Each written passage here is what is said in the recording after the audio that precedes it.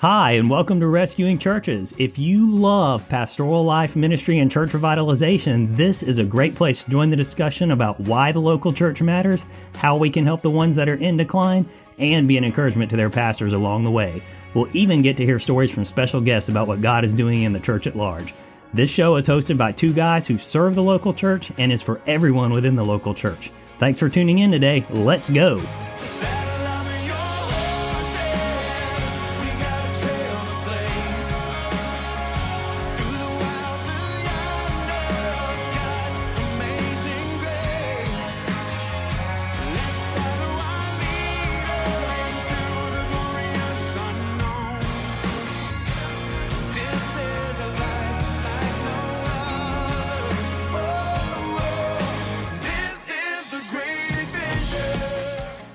All right, hey there, church leader. Welcome into another episode of Rescuing Churches, the official podcast for 614 Ministries. I guess that does mean there's an unofficial one somewhere. Somewhere Josh is doing it on the slide behind our backs. On the sides. It's okay. Yeah. Speaking of rescuing churches, we have a new cool way to describe what we do on our webpage. We do? Yeah, so we would encourage you guys to look at the homepage of our webpage. At 614ministries.org. Yeah, and how we do what we do is in the acrostic rescue. So we would like you to look at that at some point. That's true. It is. Yep. See how we renew and encourage and support, communicate, unite, and evaluate churches. Wow, you got all that right off the top of your head. I'm impressed. You didn't think I could do it. I'm really impressed. I saw your eyes rolling around in your head wondering, can that old man remember those words? Let's give him a $5 raise, Mike. Yep. Let me introduce myself in case it's your first time listening to the show. I'm your host and friendly neighborhood communications director, Josh. I'm joined by my one and only co-host, Stan, who has an incredible memory. He also happens to be my dad. Our producer, Silent Michael Howard, is here, faithfully manning the knobs at Mission Control, making sure everything remains in geosynchronous orbit over there. Always thankful. Today we want to touch on this topic of trendiness versus traditionalism. Wow, those are big words. They're really big words, but for a C student. You wrote the podcast. So, since you wrote the podcast, tell us what you're talking about there. Okay. I wrote it and then you changed the wording. I did change the wording. Yeah, because it made better sense to you. Because I'm the communicator. Yeah. So, in essence, our culture is changing at extremely rapid paces. I'm a little over 60 years old now. And oh, really? I know. Terrifying. Yeah. So, yeah. But I was going to say really old, but yeah. I stopped. Yeah. I remember when, there was no such thing as a microwave. There was no such thing as a cell phone. I remember all those days. Our original TV, when I was a kid, you couldn't get a color TV until I was a little bit older. Our first TV was black and white, and that was the coolest thing to have, was a black and white TV. Eventually, color came along. Now, your generation can't relate to any of that. And the generation younger than you, even more so, because things change so fast, right? We've had a rough year as a church from Alabama with our Alabama football team this year. We've not done as well as normal. So we've lost 2 games. Right? Yeah. What's wrong? Terrible. What's wrong with our team? But one of the teams we lost to was Tennessee, because Tennessee's had a phenomenal year this year.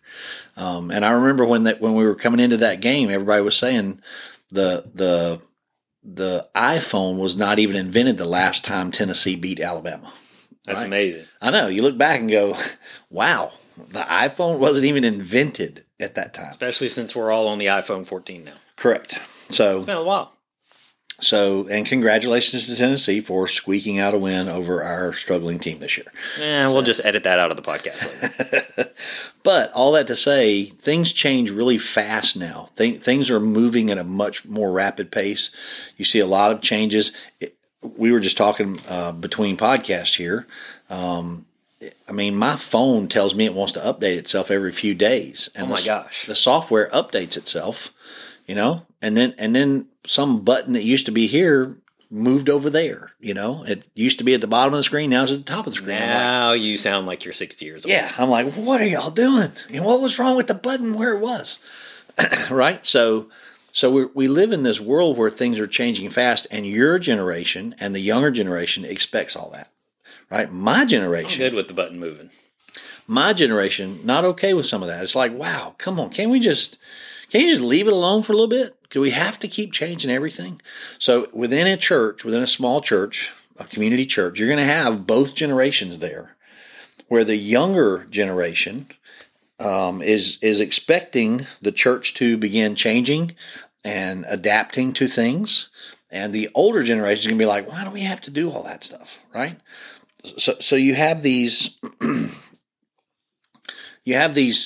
two blended cultures now, and what happens in some churches is we begin to change the wrong stuff. We get caught up in the trends, hence your trendiness word, right? We get caught up in the trends of our culture, and we start changing things that are culturally trendy, but we eventually violate some doctrinal things. And if we're not careful, and there are churches all over America that are struggling with this balance, I've noticed. We have to evidence a willingness to adapt and change, but we also have to maintain a standard of doctrinal truth, of understanding what the Scriptures are, the inerrancy of Scripture, and we have to hold our doctrinal lines very stable. Our teaching has to remain stable if our trending around us is changing. And when that happens, both generations get the stability of solid Bible teaching, solid Bible church, solid biblical values, solid Christ-like, Christ-centered church. That creates stability in a church, even if it's making a lot of different changes. Does that make sense? Yep. So churches that are determined to, but then you take a church that says, well, our biblical standards are this, but we don't want to change. So you take a church that says, we're going to just keep doing things the way we've always done them. Those churches aren't going to last much longer in our culture today. What we would call traditional model churches that literally don't want any contemporary music or any kind of praise team band, digital media, or whatever, they're not going to last very much longer. Here's the real simple example. We use our own example of this. A church that will not accept offering through plastic, right? Through a credit card, through what's the thing we do on our webpage? You can give through the website now, PayPal, PushPay, whatever it is. Okay. Thanks for your help.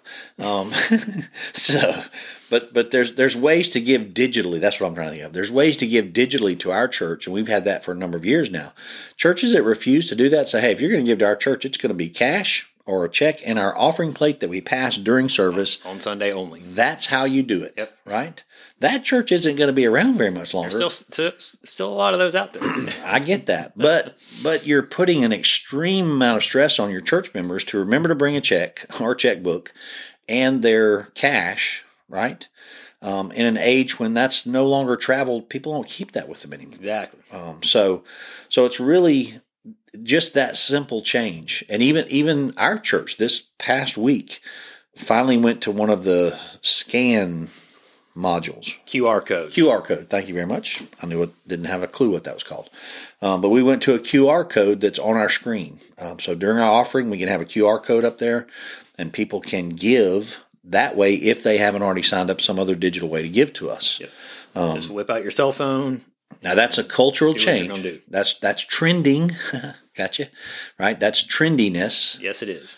It's not traditional, but it's necessary for us to stay, a thriving church with people able to donate to us. Culturally relevant, but doctrinally pure. Oh, that's exactly one of our values. Aren't you paying attention? Pretty sure that's on a website somewhere. You're paying very good attention to that. So what I want to just emphasize here is there's a danger in getting lost in trendiness, trying to keep up with some of that stuff, and letting yourself compromise in certain other areas. The Methodist Church be a really good example of this. Bless their hearts, the Methodists have gone through this massive split in the last 2 years, where they wanted to be very culturally relevant and trendy, and they got caught up in trying to minister to the LGBT community and all that other stuff, and not be insensitive to that. And a number of the churches decided they didn't want to hold to the core values of the traditional, the older Methodist church, the older Methodist line says we believe the Bible's inspired by God and what it says and what it says it means, and we're not going to waver from that. Well, another generation of people came along and said, not so much. We want it to say what we want it to say, and we don't know that it's inspired. We just think it's some good teaching. Well, now the Methodists, bless their hearts, and I've way oversimplified that. I will tell you just candidly, I've watched probably 20 hours of Methodist leaders and pastors from every side of that thing talking about what they've done and why they did it. And my heart breaks for what's happening there, but it's part of the culture that we're in with churches now. I want to offer 614 to any of those Methodist churches that want to stay strong in their faith and traditional and hold to traditional core values of Scripture. If you don't have good help around you in leadership, if you've pulled out of the Methodist Church, over 40% have put in the request to pull out. At the last time I read it, I think it's probably way over 60 now, but when I was looking at some older documents, about 40% of Methodist churches have asked to be removed from the Methodist denomination, United Methodist denomination, and there's the denomination of the Methodists are splitting into at least two factions, the global and then the progressive. And that's all very painful to watch because it's weakening the message of the gospel every way you turn. And what happened is they let the trendiness of society and culture pull them under the undercurrents to the point that they dropped all their stability of biblical values. And that's just terribly unhealthy. So churches have to hang on to that. They have to have their core doctrine. And we would say, we actually have a couple that have reached out to us, but we would say to any of our Methodist churches within the earshot of our podcast, if you're in a Methodist church that's already started the process of pulling out of your denomination, but you don't know how you're going to help establish an independent church, we have friends that can help you do that. We have plenty of resources that'll come alongside you and help you do that. When I say resources, I mean teams and people resources. We'll help you get started in where you want to go as a church. So, but at the same time that's happening, Josh, you've got these people looking at that, saying how unstable are these people of faith? I mean, we thought they had faith so they would be stable, which means the rest of us that are stable, we need to hold to the confessions of our faith, to quote the book of Hebrews. We need to hold fast to the confessions of our faith and stand up for what the Scriptures do mean. And I think pastors on the other side of this, pastors have to be willing to take stands at times. Pastors have to be willing to speak the truth, even to congregations that are wrestling and divided. You got to just put your foot down on the scriptural side of things and say, look, I know this is hurting some of y'all's feelings. I know some of you have children that are caught up in some sin that this is going to offend or whatever. But we have to stand on truth. And when we stand on truth and stand for what's right, now God can favor and bless and help us, even if it means shrink us. Make truth a non-negotiable, in other words. Oh, exactly. And our culture is terrible at that. We've let our culture... The nature of our culture is to play word games with us now. I know you've noticed all that because you're journalism mind and you're a wordsmith. You're the wordsmith of my house. So, but we play games with words all the time now. Like this big word that came sweeping through a few years ago. Everybody needs to be tolerant. We got to be tolerant of all this stuff in our culture that's immoral. Tolerant of all this immorality. Well, that's not scriptural to be tolerant of immorality. It's scriptural to be tolerant of people that are in immorality, but not the immorality. Exactly. And the people that are in the immorality, when we say we don't agree with you, now they're saying you're being intolerant. No, I'm not. I have not once come over to your house to stop you from being immoral, right? I'm telling you it's wrong because the Bible says I should tell you that to save your life and your soul. But I'm not intolerant of you. I'm intolerant of your immorality, right? It's very different. Now we're preaching. And we're trying to help people understand how to quit playing word games with us, exactly. Right? And our culture's gotten really big on that. When I preached that series a while back, the family series, where we talked about, and this is a big part of our culture now, is whatever you feel is the reality. of your life. If I feel like I'm a female, then I'm a female. If I feel like I'm a male, I'm a male. No, it doesn't matter what my gender really is. That's just not accurate. And I put that out to our church very clear, that you cannot allow your children to be raised by believing their feelings are accurate. We use Scripture to back all that up. There's lots of places where David felt like God had forsaken him, but God never forsook him once. So when I preached that to our church, I had so many parents come up to me and say, "Man, that was really, really strong, but really helpful to me to know what to stand on." So it created, I'm just telling you how we use the Scriptures to create this stable place that says the culture is your kids in school are going to be challenged on this all the time. They're going to have friends that say, "I feel this way, so I can be this way." Well, they can say, "No, just your feelings don't define reality." They can say that based on real truth. And some pastors just need to be far more courageous than they have been. And we'll go back to what we talked about in our last episode.